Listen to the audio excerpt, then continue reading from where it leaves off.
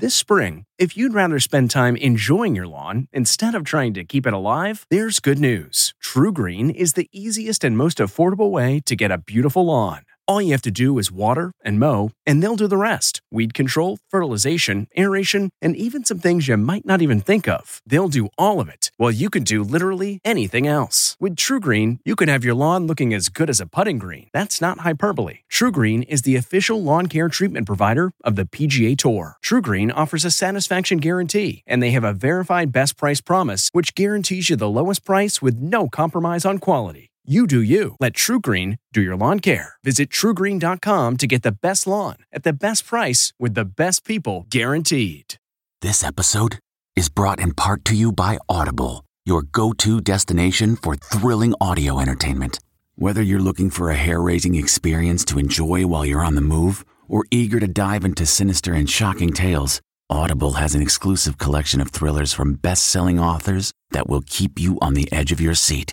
Like James Patterson's first audio-only thriller, The Coldest Case. Experience stories like never before, where every chilling detail is brought to life by captivating sound design. Plus, as an Audible member, choose one title a month to make yours forever. And now, new members can try Audible free for 30 days. Just visit audible.com/WonderyPod or text WonderyPod to 500-500. That's audible.com/WonderyPod or text WonderyPod to 500-500. Okay, picture this. It's Friday afternoon when a thought hits you. I can spend another weekend doing the same old whatever, or I can hop into my all-new Hyundai Santa Fe and hit the road. With available H-Track all-wheel drive and 3-row seating, my whole family can head deep into the wild. Conquer the weekend in the all-new Hyundai Santa Fe. Visit HyundaiUSA.com or call 562-314-4603 for more details. Hyundai, there's joy in every journey.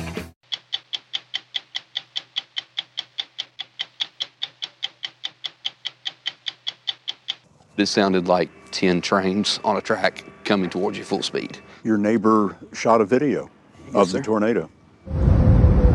A mile wide, spinning at 190 miles an hour. The tornado propelled debris to a height of 30,000 feet. Over here. When it cleared, Hey, baby. Hey, oh my God. a 15-month-old and a 3-month-old were delivered into the world again. Oh, praise God, Lord Jesus. It's hard to imagine that on the eve of 2022, many Americans still live without sanitary sewage systems. Not only that, in many cases, impoverished residents are breaking state laws by piping untreated waste directly from their homes onto the ground. I have seen things like this in Haiti and parts of Southeast Asia. I've never seen anything like this in the United States. That's why we call it America's dirty secret. Trevor Noah has become one of the most successful and highest-paid comedians in the world. Pretty good for a guy who was born in South Africa and was a virtual unknown here when he took over The Daily Show from Jon Stewart in 2015. What's the secret to his success? Maybe it's his outsider mentality, or his ability to handle most any topic, cancel culture, and the recent Dave Chappelle controversy. In your mind, did he cross the line? I'm Leslie Stahl. I'm Bill Whitaker. I'm Anderson Cooper. I'm Sharon Alfonsi. I'm John Wertheim. I'm Scott Pelley. Those stories and more tonight on 60 Minutes.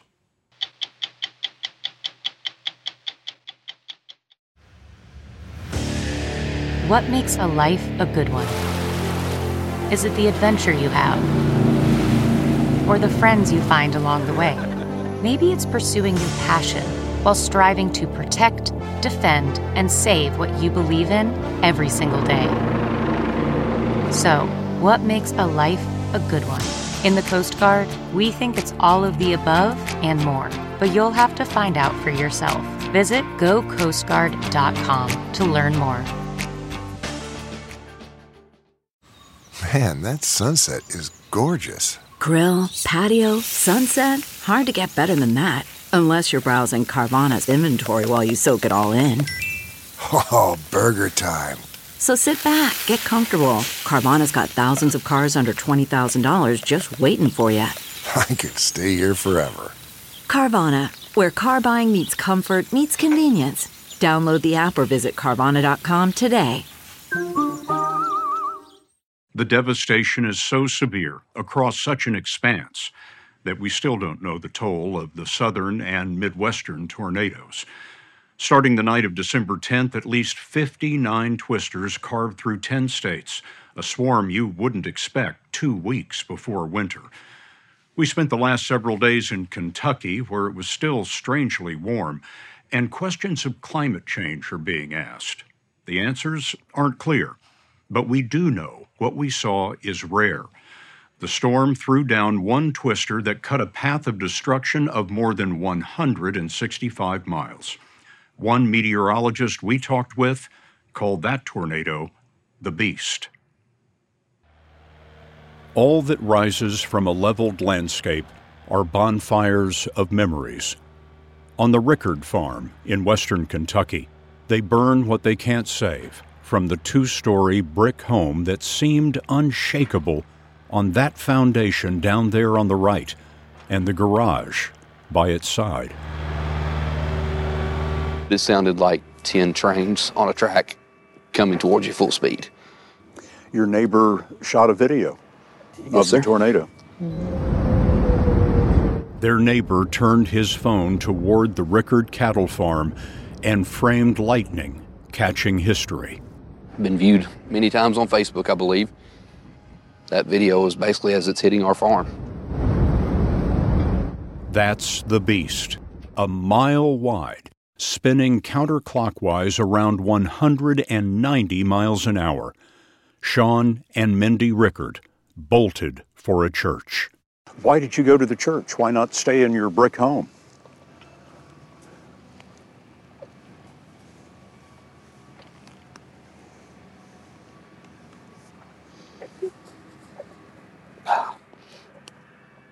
I guess the good Lord told us to leave, and we left. He was taking care of us. I can't tell you other than that. I don't know. Seems likely, had they stayed, they would have been among at least 90 dead. No one remains missing. It was a beast of a storm. It was big, it was persistent, and it wasn't going to stop. Nothing's going to stop this thing. Hours before the storm, Pat Spoden was already worried. The 73-degree day his neighbors enjoyed made his stomach churn. And I've been doing this for 34 years. You have that gut feeling like, this is not good. It's not going to be a good day. It was too warm for December. Spoden was working that night at the Weather Service in Paducah, Kentucky, where he dreaded these images of the storm.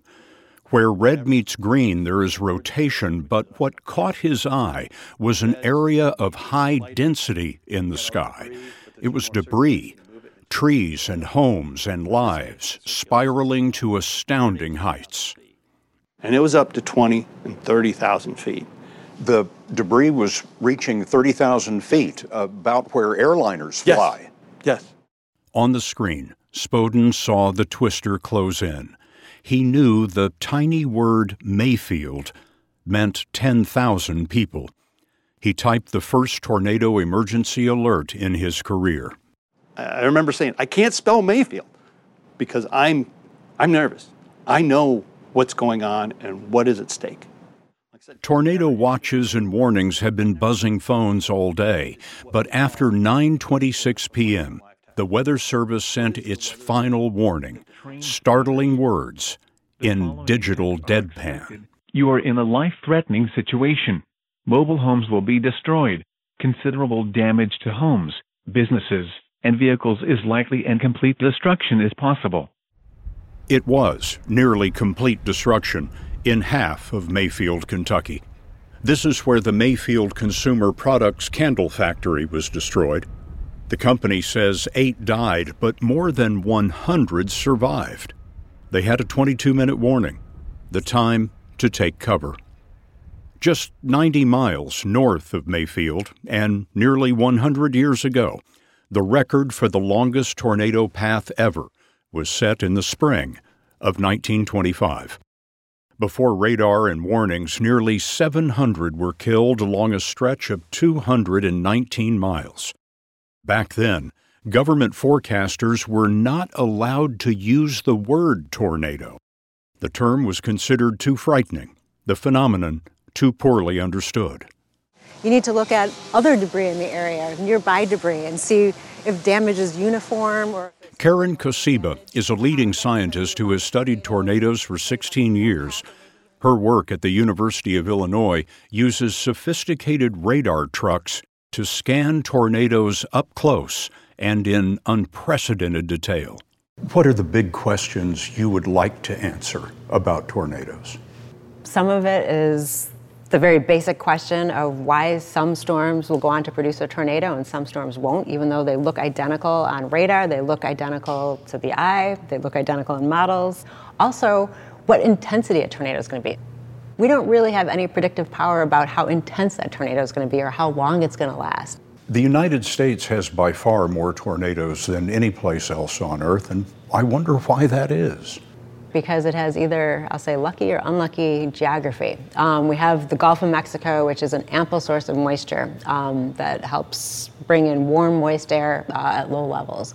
We have the Rocky Mountains, which adds a nice cool layer up at sort of mid-levels. And what that does is that gives you an unstable atmosphere as these systems move through. This happened on a 73-degree day in December. And I wonder, what effect does climate change have on this? Certainly, we know that our climate is warming, but how that actually manifests itself into tornado outbreaks or tornado intensity or tornado location is difficult to determine. There's a lot of research going on. There are indications that potentially the tornado threat's moving farther east than it normally is, or that it might be occurring later in the year during these cool seasons, so these November, December, January, February, that might be more prolific for tornadoes than previously. But the effect of climate change is unclear. Tornado formation is fleeting, complex, and not completely understood. 2020, for example, was one of the 3 hottest years on record, and it was an off year for tornadoes. There's a lot we don't know about climate change and the weather. But there's a lot of research being done trying to figure out what's happening with climate change and the weather. And really, I mean, there's no indication that any of these things are going to go away. So I think it's really what needs to be the focus is being prepared for these types of events. Preparation, adequate warning, is no longer the problem. The Weather Service gets it right nearly 90% of the time. On this hillside of mostly mobile homes, residents knew it was coming, but there was no place to hide. James Pendley threw himself on top of his son. I knew things were going to start flying, so I decided that my son needed to be shielded because he's only 20 and I'm in my 50s, so I figure 2 choices here, him or me, and I figure he'd be the one that needs to make it through this. You'd lived your life. I've lived it. I've had 35 good years with her, and I figured if anybody needed to make it, it was going to be him. Timmy Vinoy came to check the hill for his aunt and uncle. He found most every home destroyed amid shouts of missing children. Over here. Hold on. You know, of course, it was pitch black, and a few of the deputies and me, we had flashlights, but that didn't help much. 329, can you get down here? We need help. We got someone under this debris. He searched with 2 sheriff's deputies who were wearing cameras. Hang on. We're looking for a 15-month-old. And so we moved all the debris off the Shire, and we lifted the Shire up, and there the little 15-month-old was laying there crying, little boy. Hey, baby. Deputies Trent Arnold and Troy Blue delivered the boy into the world again. Hey, baby. Hey, oh my God. Don't move easy. Get that one out. Move it easy. Good deal. And over to the side of it was they had a little 3-month-old. That was he was up and under all the debris, laying on his belly. Both of them. Come on, baby. Both of them. Those children. Both of them are okay, man. Praise God. Everyone on the hill survived. Just get in the car with him. Here's the little one. Yeah. Right here. You can see where it just broke off the rebar here. Yeah, so that just was the snapped wall it like there. a toothpick. This week, the path, power, and duration of the Beast are being measured by teams including the Weather Service's Pat Spoden, Christine Welgus, and Steve Eddy. It's estimated 15,000 buildings were shredded across the region at a cost of $3.5 billion. The interesting point of this thing being lofted up the hill and what kind of energy it took to lift it. What impressed them were the scattered rail cars, tossed and capsized. Tank cars were flared to burn off the remains of their combustible cargo. Normally, that'd be a great place to be, and you'd got crushed here. Steve Eddy was amazed that this University of Kentucky building couldn't stand up to the fight. That's where I would have told people to go in and seek shelter. Because it was so well built. It was only 18 months old. Eddy and Christine Welgus told us that even with their radar and supercomputers, the most accurate way to measure the power of a tornado is by appraising what is left behind. The day after the event, I was able to take a ride in a helicopter, and we flew the entire path. When the helicopter kept going and I kept seeing damage and I kept seeing trees down, I'm like, this isn't going to end. We're talking about 1% to 2% of the tornadoes that occur. 98% of them are on the ground for about a minute and are about 100 feet wide. Very short, brief is a normal tornado. Wind speeds 70, 80 miles an hour maximum usually. How is this different? Abnormally in the very high range. Yeah, historic, I like that word. Historic event. This is hot pepper jelly. Her brick home destroyed, Mindy Rickard found jelly she canned in a glass ball jar.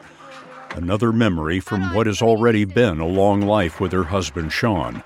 They met when they were 4 years old. What have you found that has meant something to you? I'll let you take that one. So, as a family, we had 3 children, Chloe, Chase, and Caleb. And in 2011, our youngest, Caleb, passed away in a tragic swimming pool accident. I'm so sorry.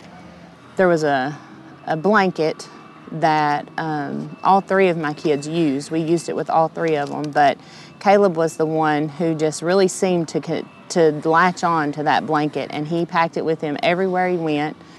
Caleb's blanket was found by a friend about 150 yards away, somehow still folded.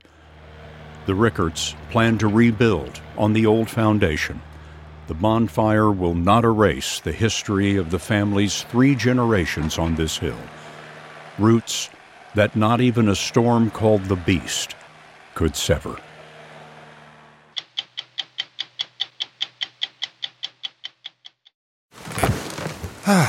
The comfort of your favorite seat is now your comfy car selling command center, thanks to Carvana. It doesn't get any better than this. Your favorite seat's the best spot in the house. Make it even better by entering your license plate or VIN and getting a real offer in minutes. There really is no place like home. And speaking of home, Carvana will pick up your car from yours after you finalize your offer. Visit Carvana.com or download the app and sell your car from your comfy place. CarMax is putting peace of mind back in car shopping by putting you in the driver's seat to find a ride that's right for you. Because at CarMax, we believe you shouldn't just settle for a car. You should love your car. That's why every car we sell is CarMax certified quality, so you can be sure with upfront pricing that's the same for every customer. So don't settle. Find love at first drive and start shopping now at CarMax.com. CarMax, the way car buying should be.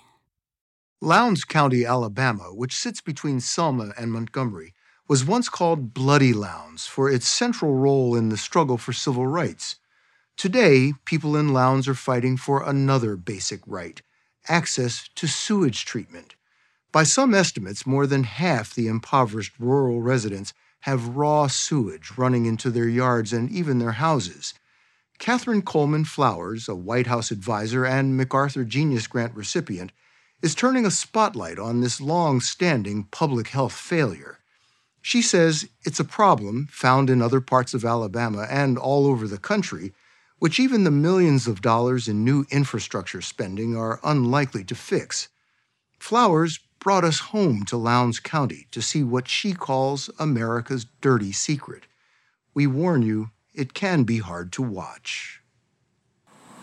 Lowndes County is in one of the most neglected corners of the country. The poverty rate in this majority-black county is double the national average. Cell phone service is a luxury, and so, incredibly, is sewage treatment. Like most states, Alabama requires sanitary sewage disposal, but outside a handful of small towns here, sewage treatment is not provided, and for many people, private systems, usually a septic tank, are unaffordable. It's a public health crisis. One community advocate, Catherine Coleman Flowers, has been raising hell about for 20 years. We don't expect this to be a U.S. problem. This is just the woods behind your house? Yes, sir. She took us to Emma Scott's home, deep in the woods, where even light rain can create pools of fetid waste. When we arrived, the smell of raw sewage hung heavy in the air. Is it the runoff from your house? Yes, sir. And it just empties right into this little drainage area in your backyard? Yes, sir. This is straight piping. And when one flushes the toilet and it goes through a pipe instead of going into a sewage treatment plant or an on-site septic system for the sewage to be treated, it just ends up on top of the ground. I have seen things like this in Haiti and parts of Southeast Asia. I've never seen anything like this in the United States. That's why we call it America's dirty secret. And it's not something most people here care to talk about, especially with outsiders. A little embarrassed and a lot nervous, Scott explained to us why she has no proper waste disposal for her mobile home. How many hours a week do you work at the chicken plant? I work 8 or 9 hours, work 6 days a week. So you work 6 days a week? 6 days. And you can't afford to put in a septic tank? Oh, sir.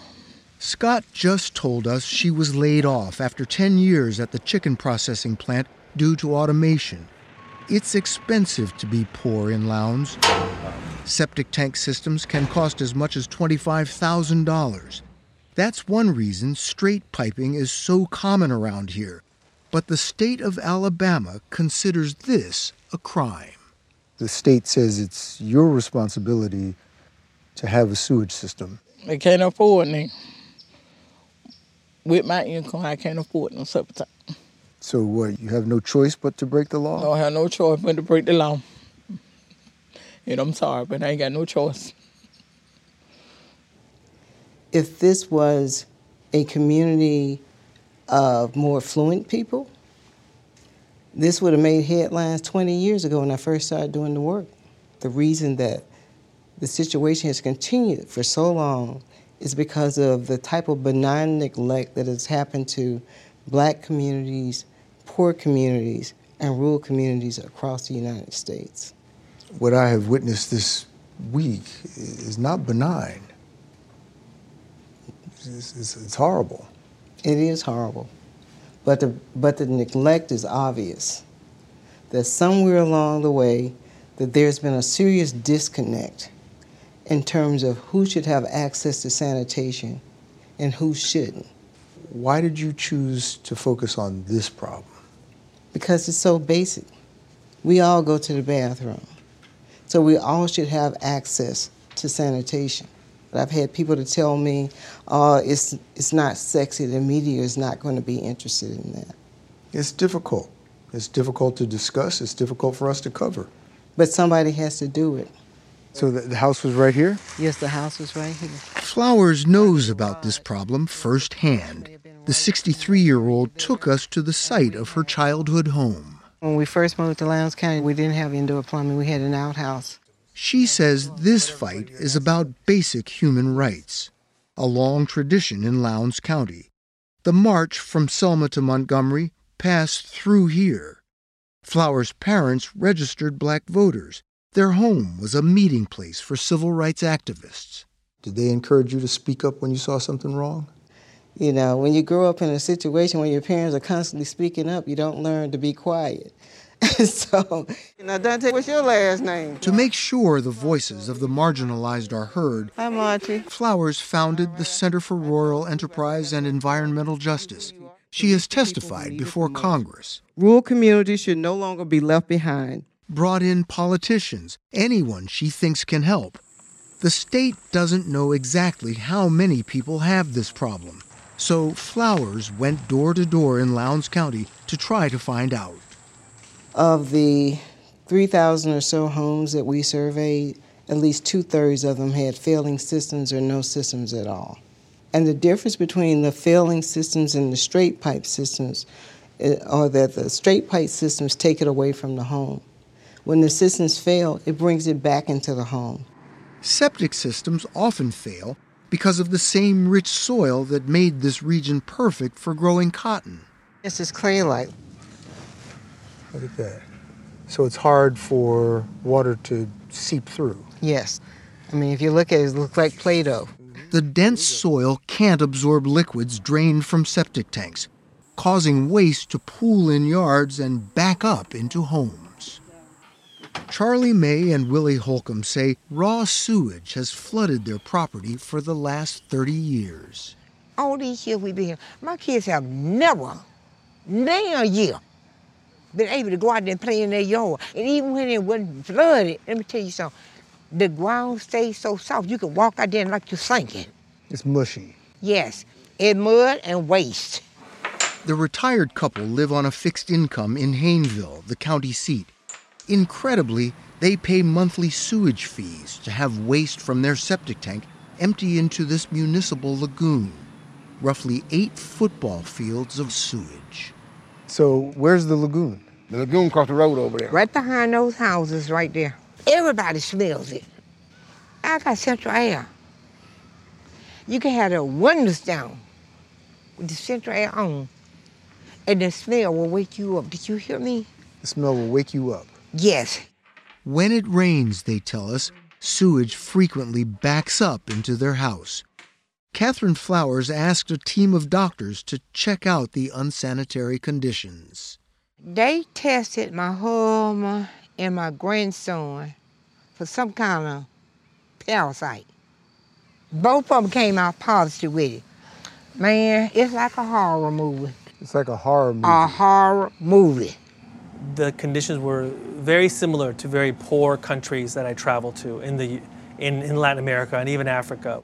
Dr. Rogelio Mejia is a tropical disease specialist at Baylor College of Medicine who studied infectious diseases in 34 countries. He and his team collected stool and soil samples from the Holcombs and other residents. Using a PCR test like those used to detect COVID-19, they found small amounts of DNA from hookworms, a parasite that can cause stomach problems, anemia, and developmental delays in children.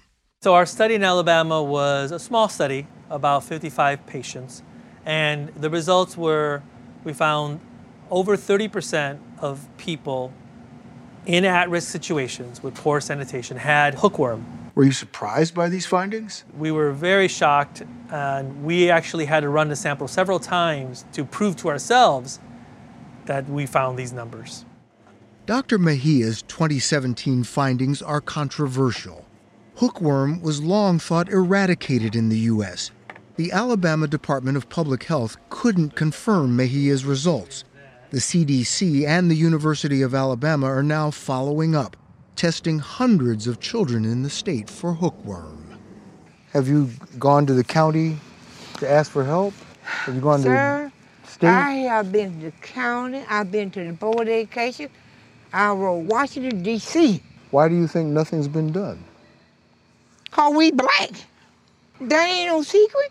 Do any of y'all really think this had been a white neighborhood? All this would have went on all these years with your children around here? No. Oh, Jesus, have mercy.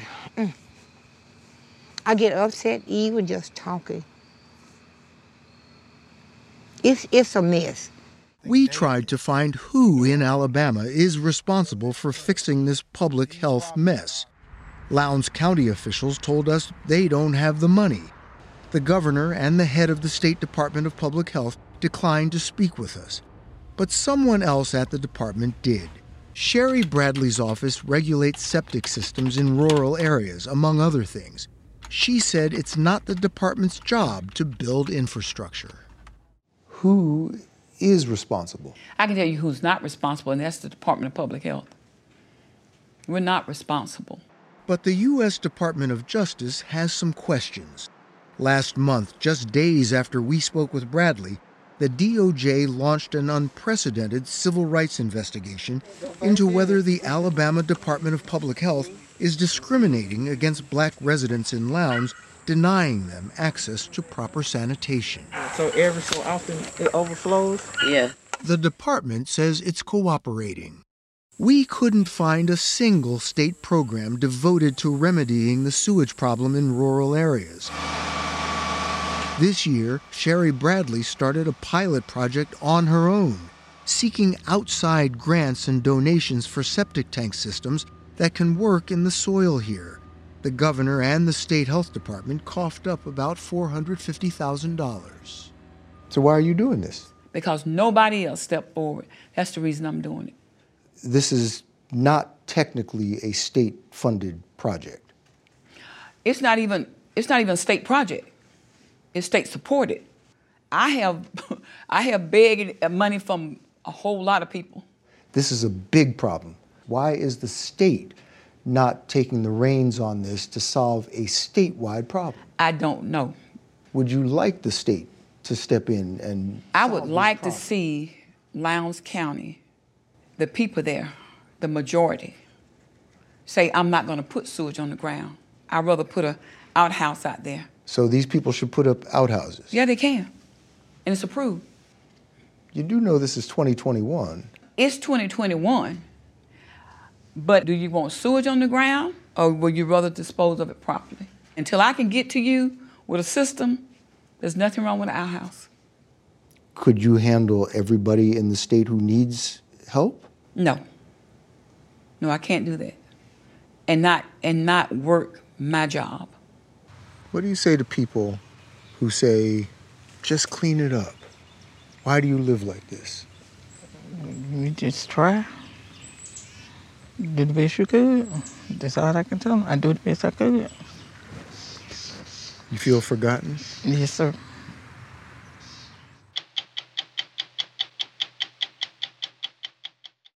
Look across the landscape of late-night television, and you'll see that most of the hosts are white men in their 40s and 50s. Not Trevor Noah. He's biracial, he's not American, and he's only 37.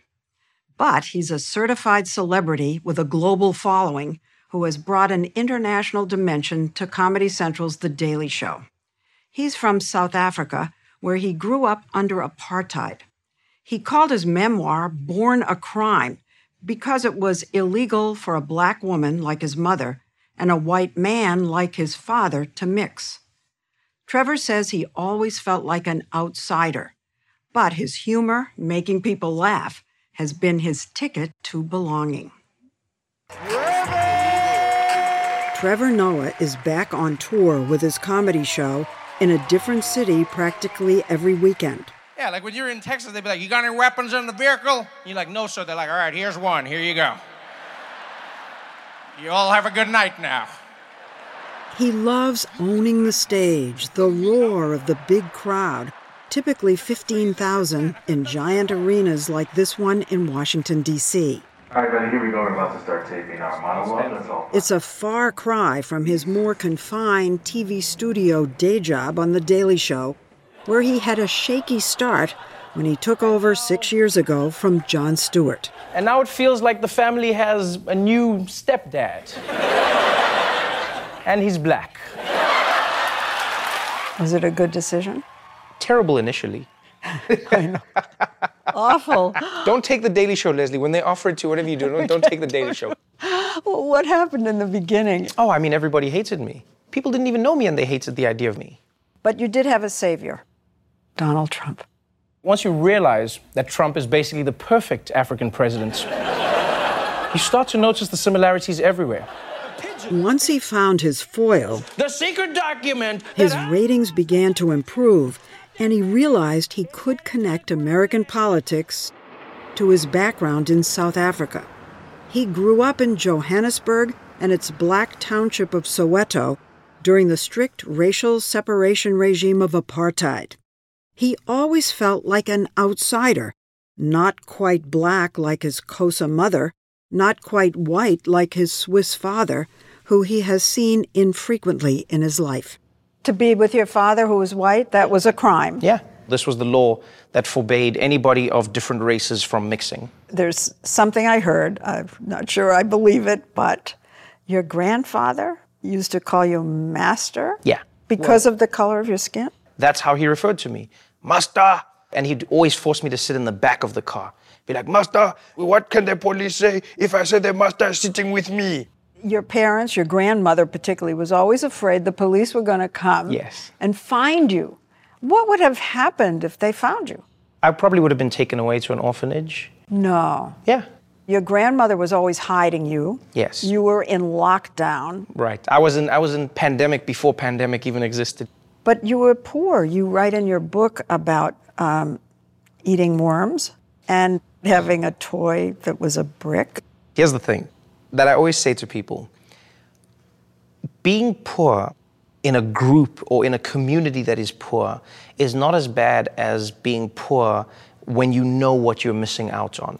So when I grew up, we played with bricks as cars, and you'd smash them into each other, and it was one of the most fun games I've ever played.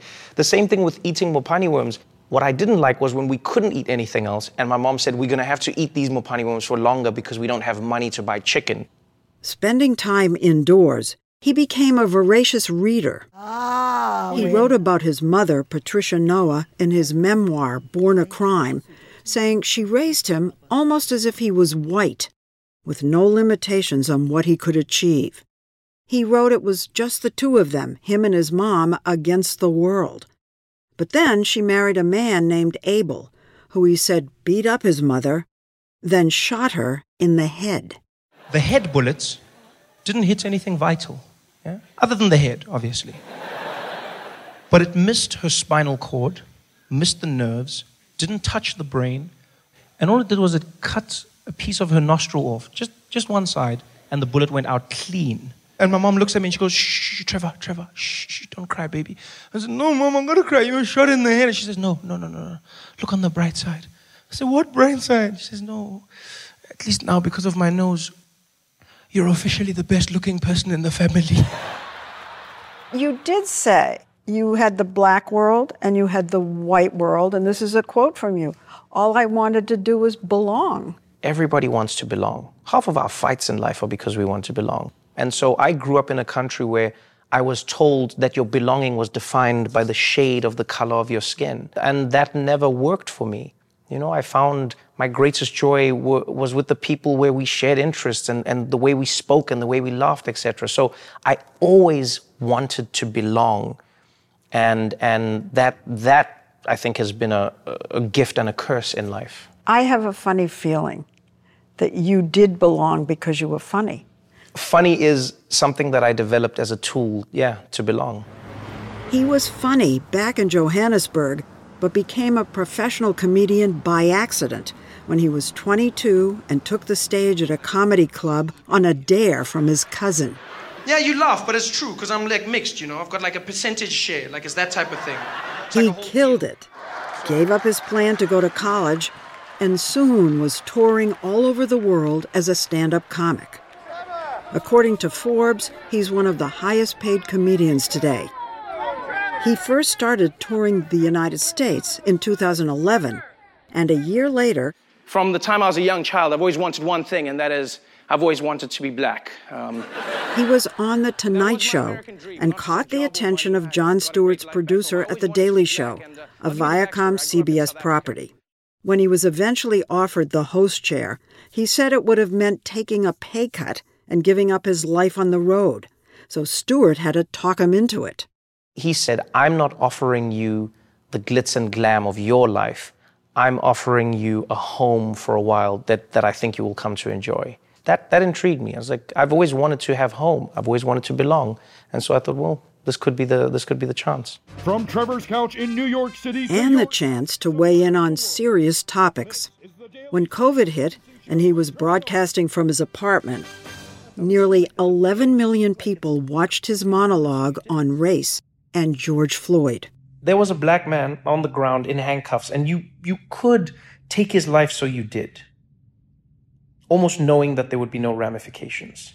And it wasn't funny. And now we have a new dimension to Trevor. I guess you've seen a different dimension to Trevor. I've always had the different dimension. Well, you showed it to the public. That's true. Some of the funniest people we know on the planet have depression. You come to mind. Well, I think over the years, what I've come to learn, thanks to some great therapists, is my depression is created by a severe level of ADHD. ADHD looks like depression? What do you mean? So it can be different for different people. I'm not, but so for myself, it means that if I'm not careful in how I sleep, how I eat, how I manage my routine, I can become overwhelmed, and it can just feel like the whole world is just too heavy to bear. You said something that sticks with me. You said it wasn't till you came to the United States that real hate started coming at you. Oh, yeah, definitely. What was the hate that you felt? And did the cops ever stop you? I've been pulled over quite frequently by the cops, yeah. One of my best friends, David Meyer, would drive all over the West Coast to these comedy shows. If I was driving, we would get pulled over. And then he would drive, we wouldn't get pulled over. But you did say you experienced hate. Yes, but I mean, that's welcome to America, Oh, that's harsh. Yeah, there's a lot of hate in America because there's a lot of anger in America. How is it changing you? For me, I'm always trying to figure out, how do I speak to somebody who hates me?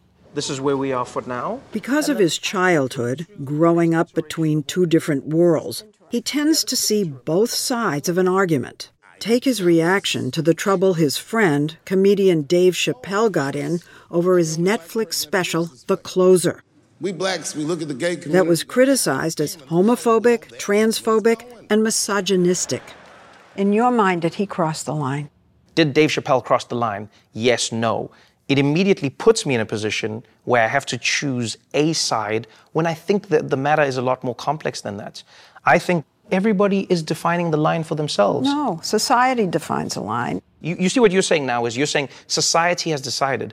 But America is clearly divided in that half of society has gone like, no, Dave Chappelle, we love what you said. We're sick of wokeness. We're sick of people being told what to say. We're sick of not knowing how to use the right pronoun. You're right, Dave Chappelle. So then if half of society is saying Dave Chappelle is right and half of society is saying that he's wrong, then that means there is no line. It means society is seeing the line from two different sides.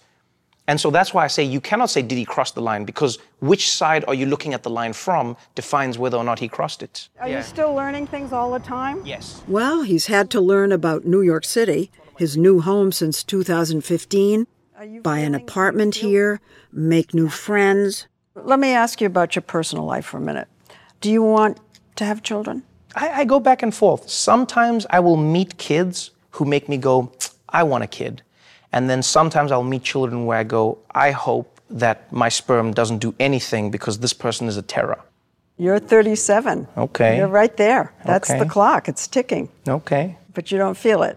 No, I don't. You have a girlfriend now. Maybe. Well, I read page 6 like everybody else in this Leslie, world. Oh, the tabloids. You don't like to talk about your girlfriends. No. What is Trevor like with his girlfriends? No. It's a trick. You don't have to answer that question. Yes, he does. Trevor introduced us to comedy producer Ryan Harduth and comedian David Kibuka, now a supervising producer on The Daily Show. They're among his oldest friends from South Africa. You don't have to answer any questions about personal relationships. Well, who told you that? Okay, what is Mitch McConnell like with his girlfriends? Do you know the answer to that question? I don't know it. Exactly. Because he didn't answer it. Because they don't even ask him. And also because people don't want to know. This is what I'll say about Trevor with his girlfriends. Is that... So you're just fully going ahead with Yeah, this? Of course he is. Wow. Of course he is. Is that he is very, very, like a great boyfriend,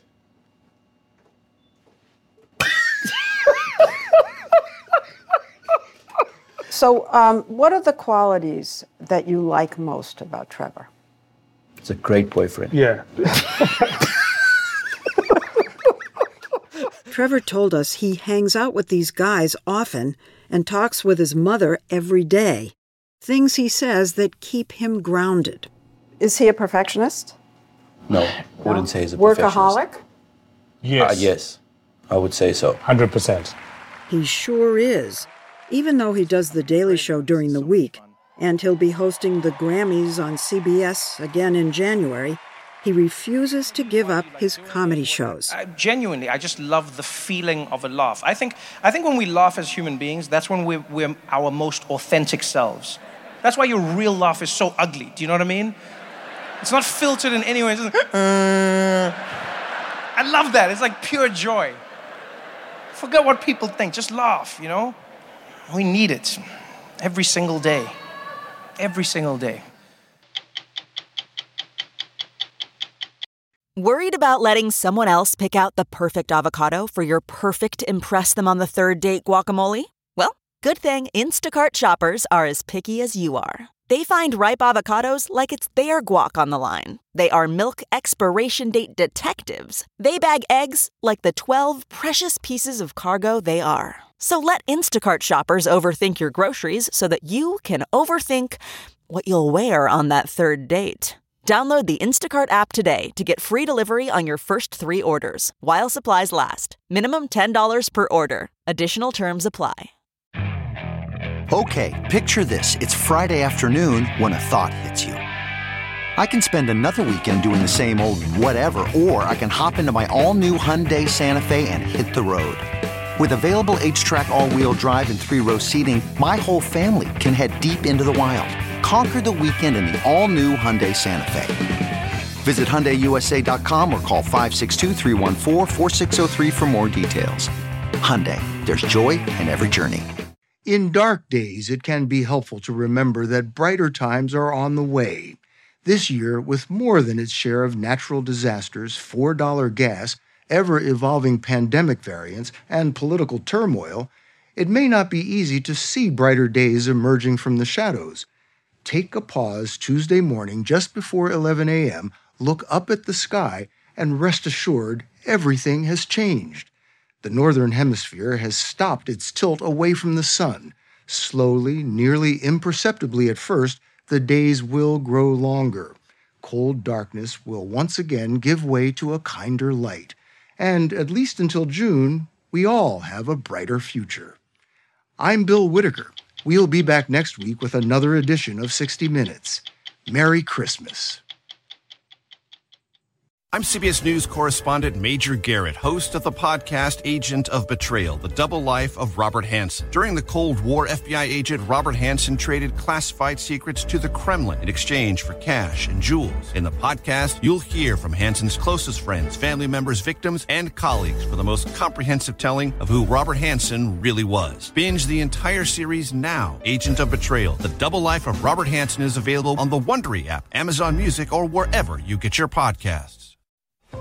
Listen to the 48 Hours podcast for shocking murder cases and compelling real-life dramas from one of television's most watched true crime shows.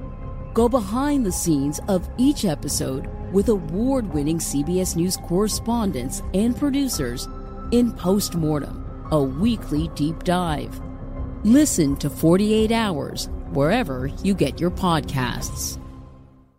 The Hargan women seem to have it all. From the outside looking in, we were blessed. My mom was amazing. But as detectives would soon learn, there was a lot going on inside the Hargan household. Ashley and I have been calling my mom and the house and Helen. No one's answering. 63-year-old Pamela Hargan gunned down in her own home. Her youngest daughter, Helen, lay dead upstairs. Patrol, when they arrived, assumed or thought that there might have been a murder-suicide. But for the detectives on the scene, there were things about the scene itself that were concerning to us on day one. Who would want to kill their mother and their little sister? There is no boogeyman here. It is exactly who we think it is. I'm Peter Van Sant from 48 Hours. This is Blood is Thicker, the Hargan family killings. Listen to Blood is Thicker, The Hargan Family Killings, wherever you get your podcasts.